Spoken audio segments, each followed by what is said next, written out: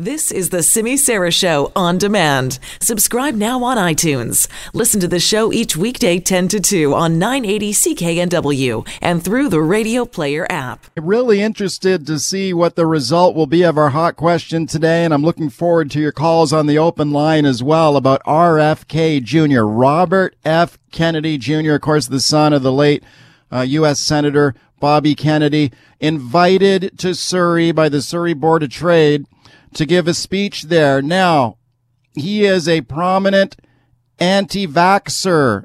So when you listen carefully to what he says, well, no, I'm not anti-vaccine. I'm pro-safe vaccine. He's been very critical of big drug companies and the ingredients in vaccines. But the fact is that we've seen a measles outbreak in our city. Take a look at what's going on in Edmonton. They've got an outbreak of diphtheria.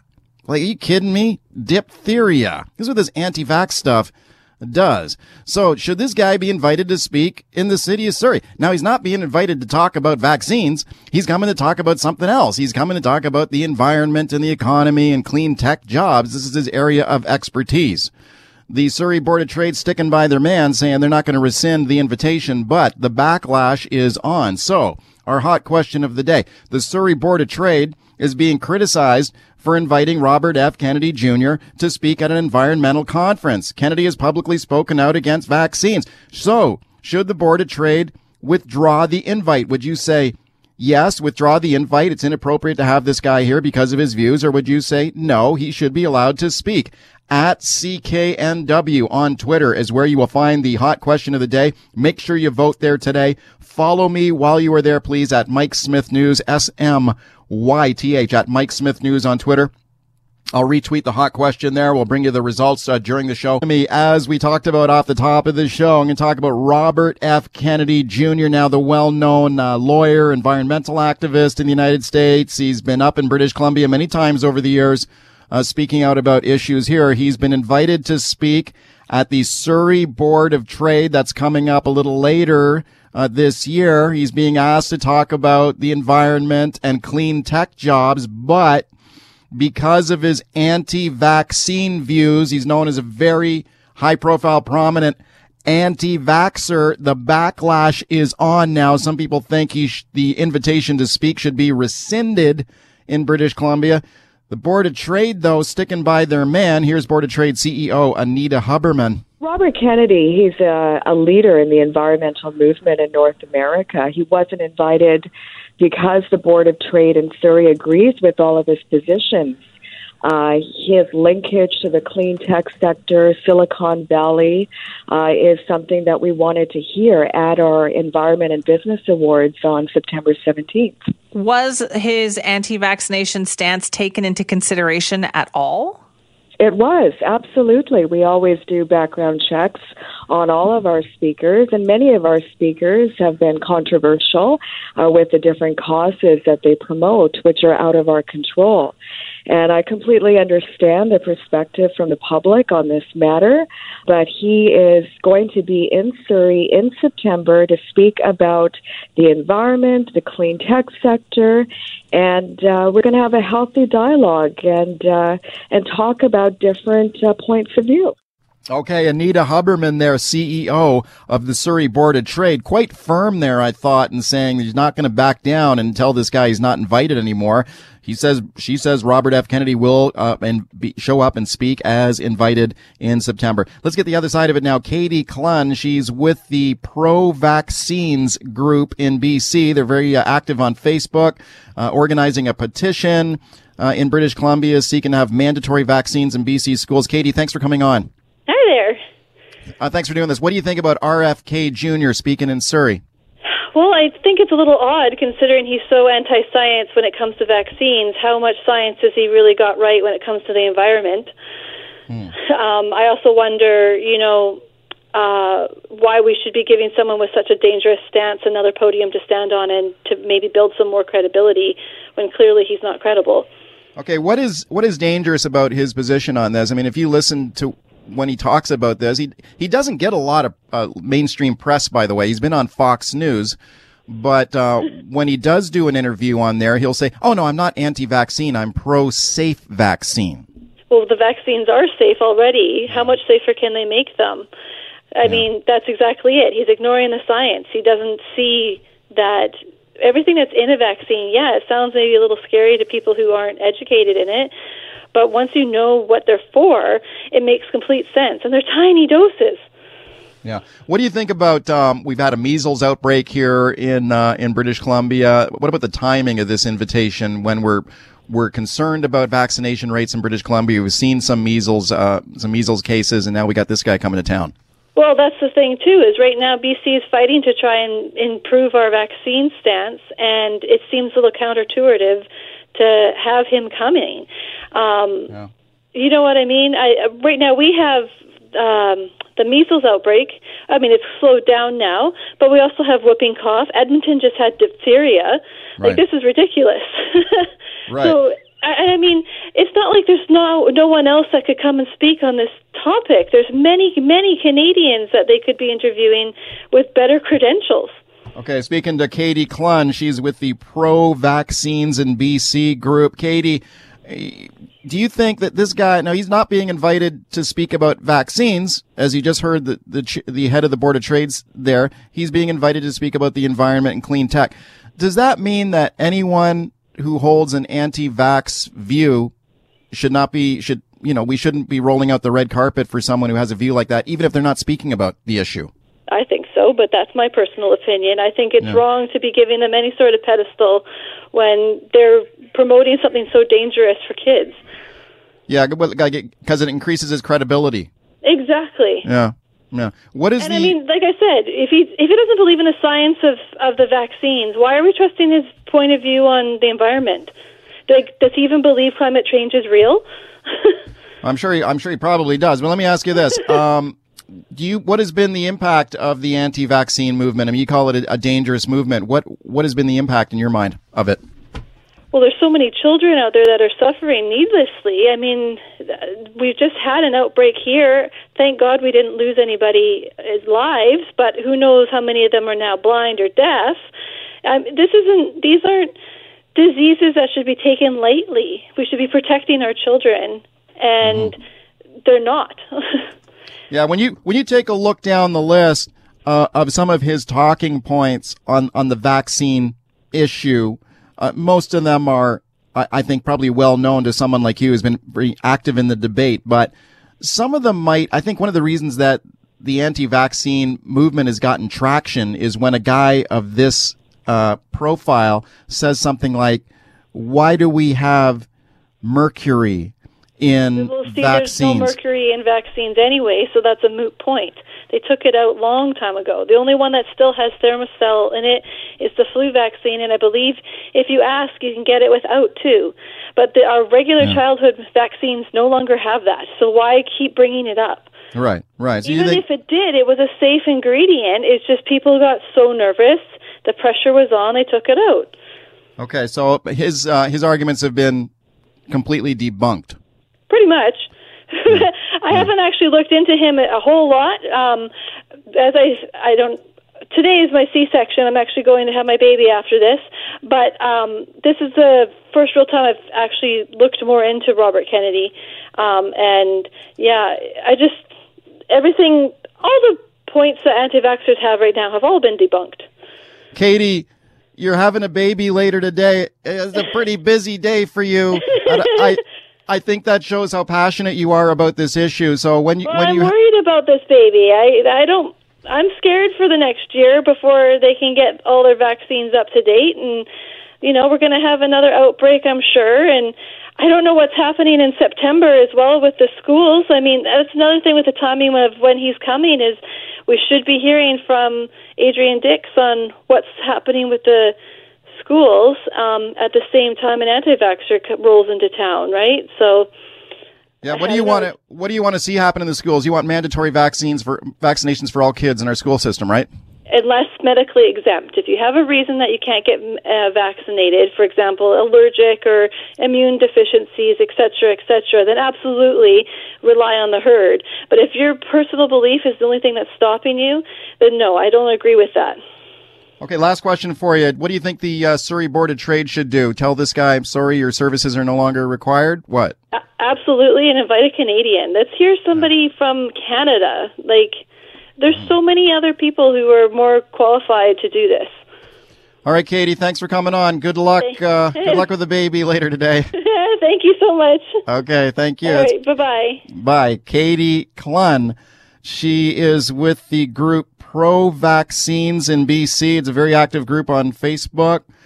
She's organized a petition drive calling for mandatory vaccines in the BC school system. Not happy at all with Robert F. Kennedy speaking at a conference by the Surrey Board of Trade later this year, a prominent anti-vaxxer. And should this guy be allowed to speak in Surrey? Remember, he's not being invited to speak about vaccines. He's being invited to speak about the environment and clean tech jobs.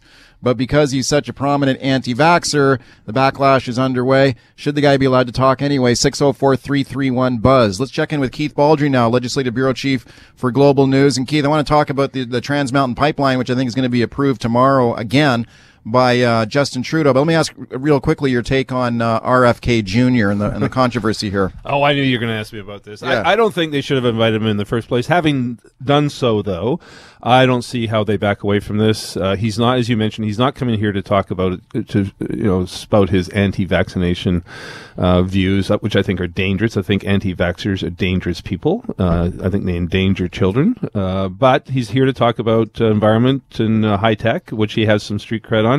I think this is purely a publicity grab by the Surrey Board of Trade. I mean, you and I would normally never talk about the Surrey Board of Trade luncheons. I mean, who cares? But this one, I think, is generating publicity. Yeah, this is the interesting thing to me is, people are kind of framing it as a free speech issue on the open line today, and I suppose there is that element to it. But the other interesting thing to me is the decision making by the Surrey Board of Trade here. Now, Anita Huberman, who's the head of the Board of Trade, told Simi this morning that when they decided to bring this guy in, of course, they had to talk about his anti-vax views, and they realized he was a controversial figure, and they decided to book him anyway. So I'm wondering if the Surrey Board of Trade is looking at a lot of the attention around this today and thinking like, this is great. We're getting a lot of free publicity here. Well, I think that was their chief goal here, was to get some publicity. I'm not sure it's positive publicity, but maybe they subscribe to the rule of thumb that all publicity is welcome. So it's going to generate a big crowd. I mean, they're probably going to sell out, have a bigger audience than they normally would have at these things, probably get a lot more media. Because if you were a member of the Board of Trade on their executive and you're sitting in their boardroom deciding, do we invite this guy or not? What would, I think I would have said, like, do we really want the hassle and trouble and the PR headache with this guy? Like, no, get somebody else. But I think one of the issues here is anti-vaccination views, as I said, are dangerous, and they endanger kids. And do you really want to invite someone associated with that type of viewpoint and that type of so-called movement?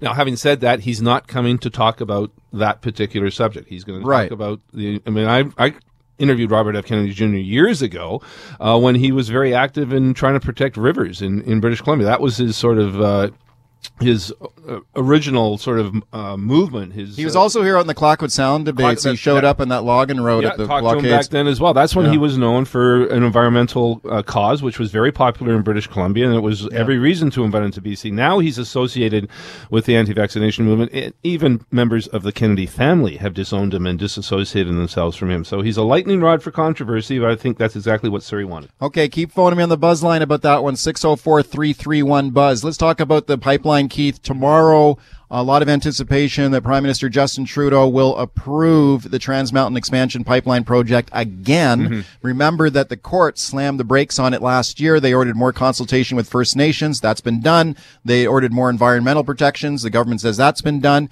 Do you anticipate Trudeau now gives the green light to this project again tomorrow? Yes, I do, and I think it's coming after the markets close in Eastern Time, which is sometime after 1:30 our time. I suspect Justin Trudeau will be the man in front of the cameras here. This is very much part of of his election strategy. He's going to try to make the argument that he's able to answer both sides of the equation. He's in favor of a carbon tax, banning plastic straws, showing the street cred when it comes to the environment, but also protecting the resource industry and resource jobs by approving a pipeline. He's going to stress the fact that there's going to be a significant enhancement of tanker safety and spill response in the Salish Sea, where the area where the tankers are going to flow through. Bitumen's been flowing in those tankers for a few years now. I mean, people think that there's no bitumen out there. No bitumen is. No, it's out there right now. It's right in there right now, yeah. And it has been for some time. So Trudeau's going to argue that, look, this is happening anyways. Part of the plan here is to ramp up a multi-billion-dollar spill response strategy here, which will have tanker escorts that take them out to open seas, that have more resources at the water's edge to deploy into action should there be any spill. So it's going to be controversial, but an Ipsos Reid poll out today, another one. And take polls for whatever you want, a 60-30% in favor of the pipeline. That's consistent with other findings. There's this misconception that British Columbians are against the pipeline. They're not. I mean, there's no evidence that that a majority of British Columbians are opposed to this project. In fact, it's the other way around. It's consistently a 60-30, 60-40 proposition, and Trudeau is betting that voters will break his way come October. Okay, controversial project to say the least, but I wonder if Trudeau and his people maybe like the politics of this thing. And I think that you mentioned the plastics ban. He's basically saying we can have our cake and eat it too. Mm-hmm. We can have it all. We can protect the environment with a carbon tax and a plastic ban and a lot of the other stuff. No whales in captivity, all these other things that he's doing on the environment and protecting animals. And he's saying we can have the pipelines too. We can have it both ways. And I think the rollout of the plastic ban was strategically timed for last week, to give him that kind of environmental talking point before he says, oh, by the way, we're having a pipeline too. Mm-hmm. I mean, is that good politics for him that he's saying, like, we can have it all? Because if his opponents are usually on one side or the other, he's kind of on both sides. He is, and his main opponent, his real only opponent, is Andrew Scheer, the Conservatives, although, the NDP and Greens can bleed votes from him. But you look at Andrew Scheer is in favor of the pipeline. There's no difference between these two on that position. Where Andrew Scheer parts from Trudeau, though, is he's against the carbon tax. Against it, yeah, he's on one side of it. He's on one side, and that's where I think Trudeau is strategically aiming his arrow here, is to voters who are also consider themselves to be on both sides of the issue. They think they are responsible environmentally. They're in favor of a carbon tax. They're in favor of getting rid of plastic, but they're also in favor of the reality of that fossil fuels are here for a few more years at least, and they're not so one-sided on both sides. So is this smart politics for Trudeau and trying to go both sides of it? I think it's smart politics. I think if he were to oppose the pipeline, I think he'd lose a lot of that middle ground support to Andrew Scheer and the Conservatives. Again, people misread, they equate protest and civil disobedience with assuming that's the majority of public opinion. Whether you call it the silent majority or whatever, most voters don't line up on the side of that protest and civil disobedience lines. It's quite the opposite, and Trudeau is making a very calculated guess here that he has to show his credentials on the environmental side at the same time he has to show his credentials on the pro-resource, pro-job Right, side. He's trying to have it both ways. Yeah. You mentioned that you anticipate that Trudeau himself will be in front of the cameras making this announcement tomorrow. So does he want to be the face of this pipeline now, or does he put out one of his cabinet ministers to front it? It'll be interesting whether Catherine McKenna or Bill Morneau Morneau's ministry bought the pipeline. It's Crown Corporation.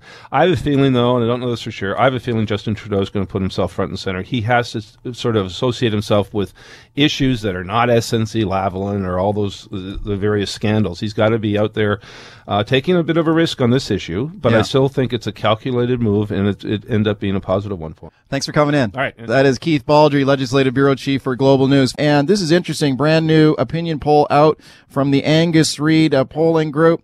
And this one looks at feelings that Canadians have around loneliness and connection to their family and friends. Some interesting findings here. Let's check in with Dave Korzinski, now Research Associate at the Angus Reid Institute. Hi, Dave.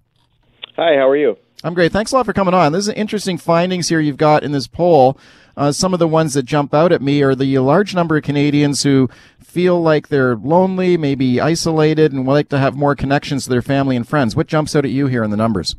Yeah, it's an interesting lead-in because you guys are going from, a gigantic community celebration that really united people and had everybody going out to bars and participating with their friends and meeting new people. And then we go to a survey that really finds that there's a huge portion of the population that is really lacking in terms of their connection and just their overall sense of the quality of their relationships.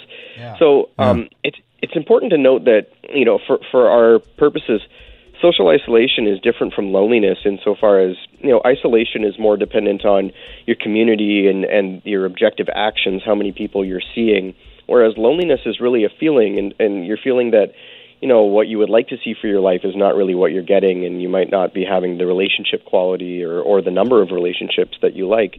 And, you've got 29% of the Canadian population that says that they feel very isolated. They're not out, they're probably not the people that are out at the celebration right now. They have a harder time kind of getting into their communities and even spending time with friends and family.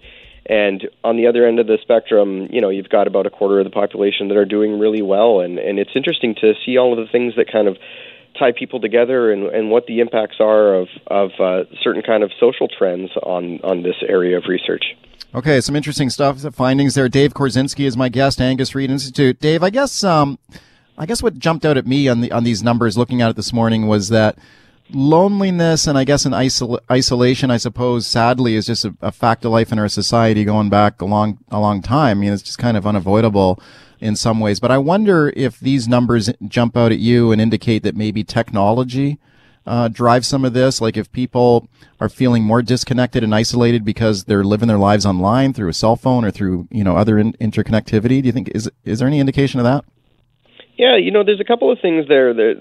First, younger people are more likely to say that they feel isolated, and I think a lot of that is these type of relationships that a lot of people have. We've got that group is categorized as 18 to 34, and people who are even younger than millennials, the Gen Y, I think we're calling them, really do spend a lot of time with these Snapchat and Instagram and Facebook type relationships, and right. And there is a sense that it's a little bit of a hollow type of interaction. But that said, people who do use social media or text or email to stay in touch with people of all age groups are actually quite positive about it. 71% of people who say that they use something like FaceTime or their iMessaging to video call with people say that they actually appreciate it because it makes them feel more connected rather than, they're concerned about the face-to-face contact. So it's kind of there's good elements of it and there's bad elements. And certainly young people are searching for more in terms of the quality of their relationships, but these are tools that people do use that help them to stay in touch over long distances and with friends and family that they might not be able to see. Yeah, friends and family is so important. I think the family unit is such a crucial thing in our society. I mean, you take a look at some of these other numbers in your survey, Dave, that shows that 1/3, 33% of people, which is a lot, saying they could not definitively say if they could count on family or friends to help them out through an emergency. This is a pretty big number. Yeah, when you think of your kind of social network and the things that you would rely on people for, it's really valuable to have somebody to lean on, both in a social sense, if you're looking for emotional support, and then if you're looking for maybe you're running into some financial trouble. And like you said, you've got 33% of Canadians who say that if they ran into a financial issue, they actually don't know anybody that they would be able to reach out to. And then that 1 in 5 who say that even if they're looking for somebody for emotional support, they're not sure they'd be able to find someone. And that kind of leads into another one of my kind of key takeaways from this is that 1 in 5 people in Canada say that they haven't had a meaningful conversation about their life with anybody within when they think about the last year or so. They rarely or never do that. So that group of people are really quite isolated, and a lot of them actually, when you ask them if they wish that other people had reached out to them more, say that it would go a long way if maybe their friends or family would reach out to them. And also there's a personal aspect. They realize that maybe they should be doing more of that themselves. So it goes both ways.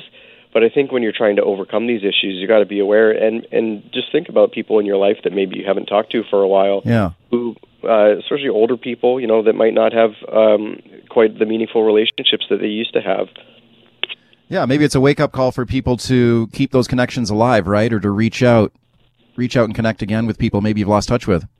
Yeah, and maybe you use FaceTime or something, because like I said, people that are using it say that it's quite a valuable tool, and there certainly is a desire for more meaningful relationships and just kind of general contact with your neighbors and community, which is something I think we could all use a little bit more of. Thanks for coming on. Yeah, no problem. Thank you. I appreciate it. That is Dave Korzinski. He's a research associate at the Angus Reid Institute, talking about that new survey on isolation and loneliness. Let's keep talking about one of the hot stories we're talking about on the show today, and that is the scheduled visit by Robert F. Kennedy Jr. to speak at an event put on by the Surrey Board of Trade. Of course, the son of the late U.S. Senator Robert F. Kennedy Jr. had made a name for himself in the past as an environmental leader, as a lawyer, but lately seems to be more controversial around his anti-vaccination views. He's become known as one of the most high-profile anti-vaxxers, and now the backlash underway to the Surrey Board of Trade asking the guy to speak here. Now, have a listen to this. This is Anita Huberman. She is the head of the Board of Trade, speaking earlier today. He is not talking about vaccination. We've made that very clear in the arrangement that we made with him. He is speaking strictly to his environmental work, as well as his work on water resources and, of course, Silicon Valley. Despite that, some people think he shouldn't be allowed to speak anyway because it legitimizes him, gives him a platform, maybe for his anti-vaccination views outside of this event in Surrey. Anita Huberman saying they're here, they've heard the controversy, they anticipated a backlash, but they're sticking by their man.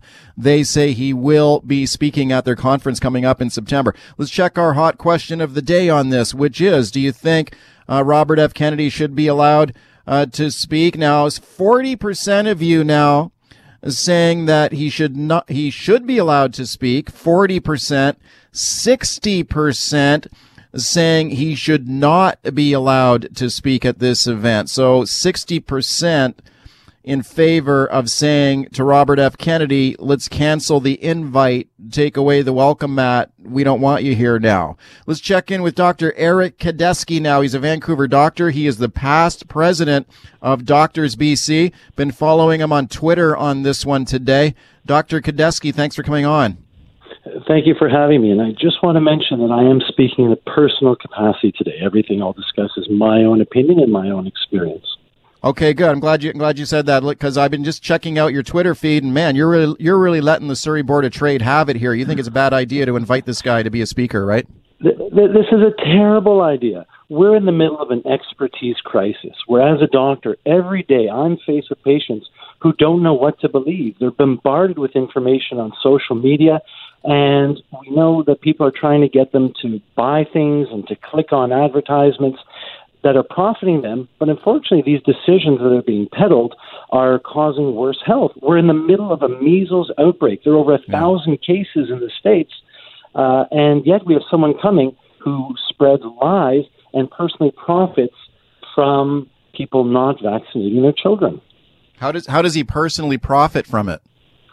He has a long history of association with people who sell alternative vaccines and alternatives and treatments for autism. And so for him saying that vaccines like measles, mumps, rubella cause autism, something that has been absolutely disproven time and time again, he is personally profiting from that. Not only that, but his own personal brand as a crusader around the world. And that's unfortunate that Ms. Huberman was mentioning that, because she said, it's unfortunate that he has these anti-vaccine views, but we're really interested in his other views. The problem is there's a halo effect, that when you give someone a stage and when you give them a microphone, that they are seen as an expert, and they're seen as an expert on other things.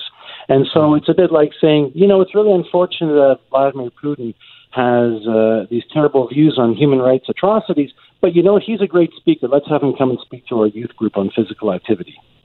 Okay, is there a free speech argument? We have heard some of our callers on the open line today saying, well, what are we going to do? We're going to start checking the background of every single public speaker that's invited to a public event in BC, and if we don't like their opinions on something else, they're not allowed to speak. I mean, does that go against free speech in our country? Well, you have the right to do what you want so long as it doesn't interfere with the rights of other people. And when we have a measles outbreak, when we have distrust in science and fact, that is something that is a huge threat to our society, and we see that every day. And so he has the right to say what he wants, but when he starts to spread outright lies that are threatening our society and threatening the trust that people have with their healthcare providers, in the scientific process, and the immunization that we've been doing safely and effectively for decades, it is a threat, and he should not have a platform to spread those lies. Okay, and speaking of Dr. Eric Kadesky here now about the scheduled visit by Robert F. Kennedy Jr. to the Surrey Board of Trade. I mean, when you listen to Kennedy talk about these vaccination issues, and I spent some time just going back over some of his public comments this morning, he frequently will say, I'm not anti-vaccine, I'm pro-safe vaccine. So he criticizes things like the trace presence of mercury as a preservative in some vaccines, and he's got concerns about that. I mean, is that legitimate way for him to describe it? Like, I'm just worried about the safety. I'm not against vaccines. I'm pro-safety. Yeah, this is part of the new language and the perversion of language that we're seeing with the rise of populism around the world, that there's no such thing as propaganda. It's all fake news. There's no one who will call themselves an anti-vaxxer. In fact, if you look at what happened with Jessica Biel going down with her husband Justin Timberlake to the lawmakers in California, they said, I'm just about debate. I'm just about choice. Well, that's the new language. That's the dog whistle to tell people that really what they are is anti-vaccine. But they know if they say that no one will listen to them. So it's just a new term that people are using for themselves so that they'll be able to have the kind of platform that the Surrey Board of Trade proposes to give to Mr. Kennedy. Okay, before he became this high-profile anti-vaxxer, I remember interviewing this guy 20 years ago about the environment, environmental protection, and he was an environmental crusader. I think his anti-vax reputation has kind of overshadowed the work he's done in the environment. But when you hear the Surrey Board of Trade say, look, no, we're not bringing this guy in to talk about vaccines. He's coming here to talk about clean tech jobs in the environment. Does that make it okay? Well, there are so many people, local, nationally, and international, who can speak about clean technology, who can speak about going green, who can speak about the economic analysis of why we can do what's right for the environment and help it and have it help the economy. So with such a wide variety of people that we can call on, why this particular person and the harm that's going to bring, and why paint your organization? Especially when Fraser Health has seen declining rates of measles, mumps, rubella vaccination. We know we need about 95% of the population to be vaccinated, and the rates in Surrey have gone down into the 80s. So in the middle of this, it just seems quite myopic, harmful, and unfortunate. And so I'm really hoping that what they'll say is we've got great local speakers who would be delighted to come and speak. We have people who will give us information from what's happening around the world, and they've been in Silicon Valley, and they bring everything that Mr. Kennedy does, except they also have views that are consistent with reality as we know it. Thanks for coming on. Thank you so much for taking the time. You bet. I appreciate it. Dr. Eric Kadesky, he is a Vancouver doctor. He's the past president of Doctors of BC, but you heard him stress there he's not speaking on behalf of Doctors of BC. This is his personal opinion, and he's not holding back at all. If you follow this Dr. Kadesky on Twitter, just really letting the Surrey Board of Trade have it. I'm very pleased to welcome Trevor Hargreaves now. He's the Vice President, Government Relations from the BC Real Estate Association, and we're going to talk about marijuana grow-ops in our province, and with the potential for more grow-ops happening now that weed is legal. Trevor Hargreaves, thanks for coming on. Yeah, thanks for having me. It's difficult to segue to the conversation in the midst of this breaking news. It is, and and like I said, we're continuing to just keep an incredibly close eye on that for you. And as soon as we get any more information, right now, police just responding to these reports right now, and we're following that for you. So as soon as we got anything, we will tell you what is happening there. So, Trevor, let's talk about marijuana grow ops now, and not an uncommon situation in our province, but with marijuana being legal now, and you can legally grow, just 4 plants in your home, there's some thoughts about maybe more grow ops happening, and this can have a big impact on the value of a house, right? If a house has had a grow op in it, right? Oh, absolutely. It's a complicated quagmire if you own one of those houses and you're trying to sell them. Okay, what happens right now? I mean, you guys are looking for some sort of intervention from the provincial government here to make this a better situation, that if there is a marijuana grow up in a house, that the house can be fixed up, it can be made safe, and then put on the market to be resold. Especially important in a province where we got a housing crunch. Absolutely. I mean, supply and demand is ongoingly a major issue here. And, I think at the same time, there's no argument that over the last year with federalization of cannabis policy, what it's really done is it's created an increasing gray area, because you have this intersection of so many different policy arenas. Right now, when it comes to identifying remediation, it's a municipal issue. And the municipalities differ in their interpretation of size and scale of what was a grow-up. So you don't have a blanket policy right across the province, and what that really creates now is more and more confusion. Sometimes it's viewed as a very small-scale scenario. If you grew 4 plants, that qualifies as having been a former drug operation, whereas now that's federally legal. So as you can see, these are issues that municipally we need to get onto very quickly as a province, and certainly the easiest way to do this, I think, is for the province and the provincial government to take a lead on this and standardize the policy. Okay, the opposition Liberals have put in a private members bill in front of the BC legislature to do something like that, to bring in some standard remediation rules for a marijuana grow-op home. Of course, private members bills usually don't go anywhere in the BC legislature. You need the government to act on this. I know you had a meeting about this with Mike Farnworth, the Solicitor General, recently. How did that go? He is certainly in support, and I'd say within that government he is, one of the strongest supporters, but I think he also recognizes what a complex environment it is when you're involving, federal legislation coming up against provincial legislation paired with municipal legislation. The other aspect as well is, in terms of the risks to citizens, you have environmental issues, you have health issues, you have regional health boards that have their own jurisdiction and rules, so what you can see moving forward is it's a lot of seats at the table. What we're really recommending is the time has come that we need to get this moving. It's time for the province to be preemptive about this before it becomes a larger and larger problem. Why is it a problem? Well, if you look at it, if you own a property and it's being identified as a former drug operation, I think it's strong policy to make sure that the qualification of what that drug operation is standardized right across the province, so that the definition is the same. And then in terms of the steps of identifying it, looking at what the issues are and remediating it, what we want to see is a blanket policy on how to do that right across the board. That'll make it easier in terms of protecting, potential buyers from buying properties where they've been properly identified. And secondarily, it makes it a lot easier in terms of, financing and lending, because, banks are very cautious about, providing lending for buyers who are interested in buying one of these properties. Same with insurance. And then the other aspect as well is just, all of the health and environmental risks associated with these operations. They can, there can be mold, there can be wiring issues, there can be a variety of issues. And the best way to get on top of this provincially is for a standard blanket set of policy. Trevor, thanks for coming on. Important issue. Continue to follow it. Thanks a lot. Yeah, no problem at all. Thank you. Trevor Hargreaves. He's the Vice President of Government Relations for the BC Real Estate Association. That's the music we all want to hear. Take us away from all our troubles. Claire Newell, President and Founder, Travel Best Bets. How are you, Claire?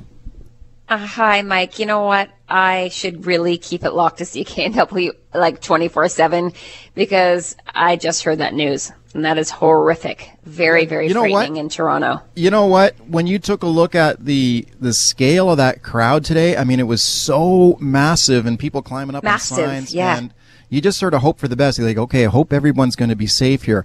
The worst possible thing you could hear is an active shooter. But like I said, that just out from the Toronto Police Department there, that it looks like it's been contained and nobody, no fatality. So this is the best, for now, the best possible outcome we could hope for in a situation like that. But Absolutely. No question, Mike. It's one of the things I tell people when they travel is if there is some big event, like a big rally, or particularly if it's a protest, not a situation normally like this when everyone's celebrating, but, these types of things when you're traveling, especially in a foreign country, it's one of those things to just keep in the back of your mind. Anyway, I do want to talk about something that can be scary, and it's scary for parents. And we're coming up to the end of the school year very, very quickly, and lots of people will be putting their kids on aircraft. It could be to visit, Nana and Grandpa, or it could be to go to a camp, whatever it might be. And the reality is, Mike, millions of kids fly alone each year, majority without incident. But, there are some horror stories. There was one that comes to mind is the JetBlue mix-up of two little boys. They were sent to the wrong airports. Oh. So so it's really important to be prepared if you're a parent. And I wanted to give some general age guidelines for unaccompanied minors. So if you are thinking about sending your child, just remember that there are age restrictions and the airline rules vary. But here's a good idea of what to expect. Okay. So children age 1 to 4 may only fly with a parent. There's no way that they can go as unaccompanied minors. In almost every case, a child has to be at least 5 years old to fly solo. Kids that are 5 to 7, in most cases, need to take a direct flight to a single destination, no connecting flights. And that's for obvious reasons. It's kind of scary and convoluted. But once the kids are 8, in most cases, they can change aircraft with some airlines and will typically be escorted by the airline personnel to their connecting flight. So it's really straightforward. They normally wear a tag that identifies them. One thing, though, is that anyone under the age of 17 who's flying alone on an international flight, if they're doing that, they most likely will have to produce a signed letter of consent from a parent or a responsible adult.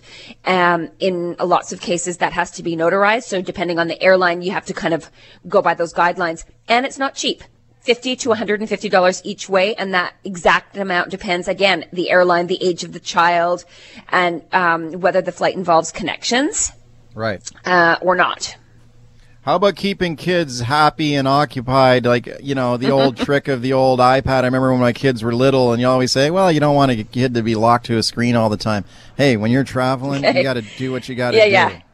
Don't be a martyr. Make sure your kid's happy. So absolutely. Make sure that they have plenty of things to keep them entertained. A tablet stocked with games and maybe some favorite books would be an essential, as well as anything else that they love. So if the kids are little and they have a certain doll or stuffy that they want, that's going to be important. And some snacks. I always typically say, healthy snacks are great. This might be a time to have some other fun finger foods. If you're going domestically, throw in some easy, healthy, like grapes or berries. But chips, I don't know. I think kids really love a little bit of candy and a little bit of chips on those types of flights, especially if they're long. It's a little bit of a treat for them. I always suggest that people get to the airport early. Never, ever, ever wait until you've reached the airport to tell the airline that you have a minor traveling unaccompanied.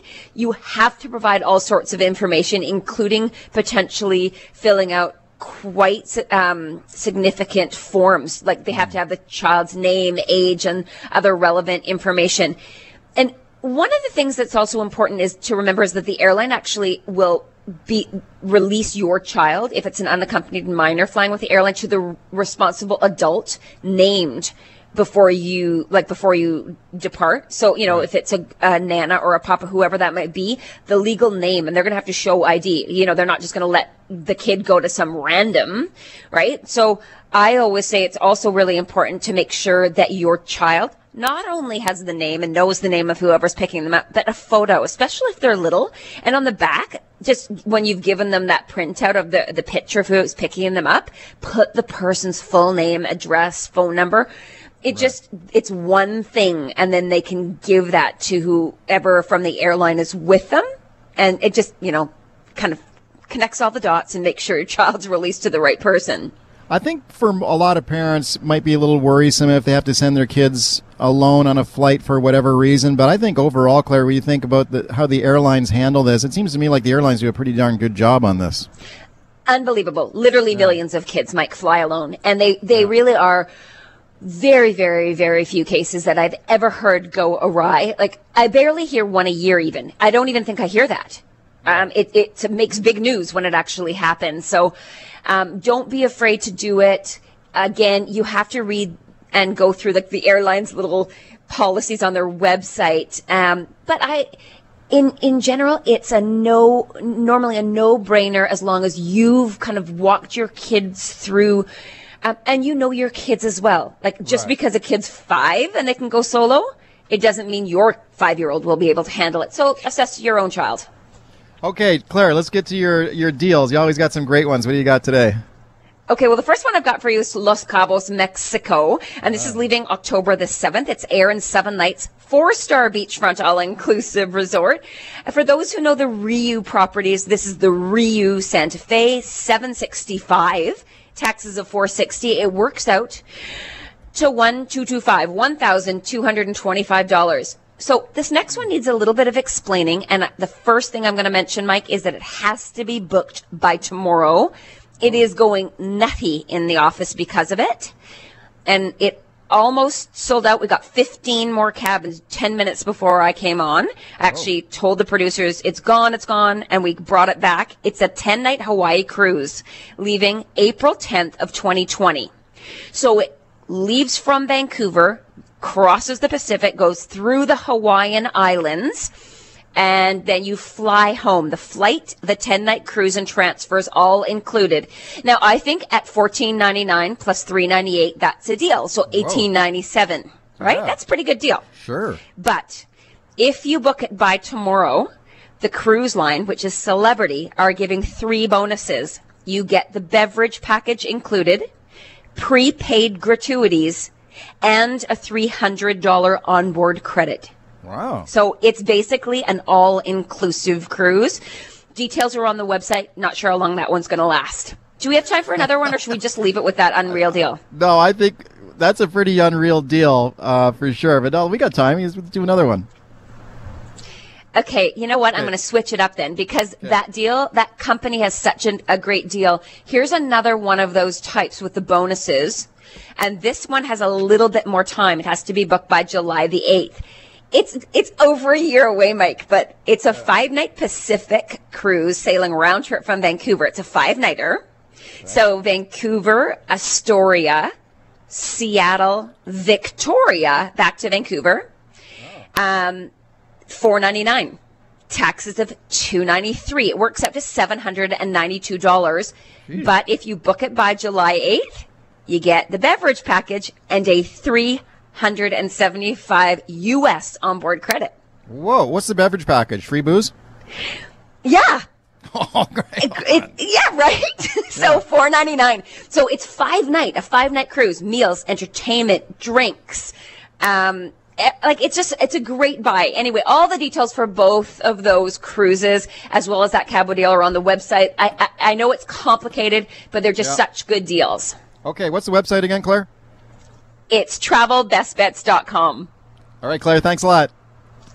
Thanks so much, Mike. Okay, that's Claire Newell. She is the founder and president of Travel Best Bets with some pretty smoking deals there today.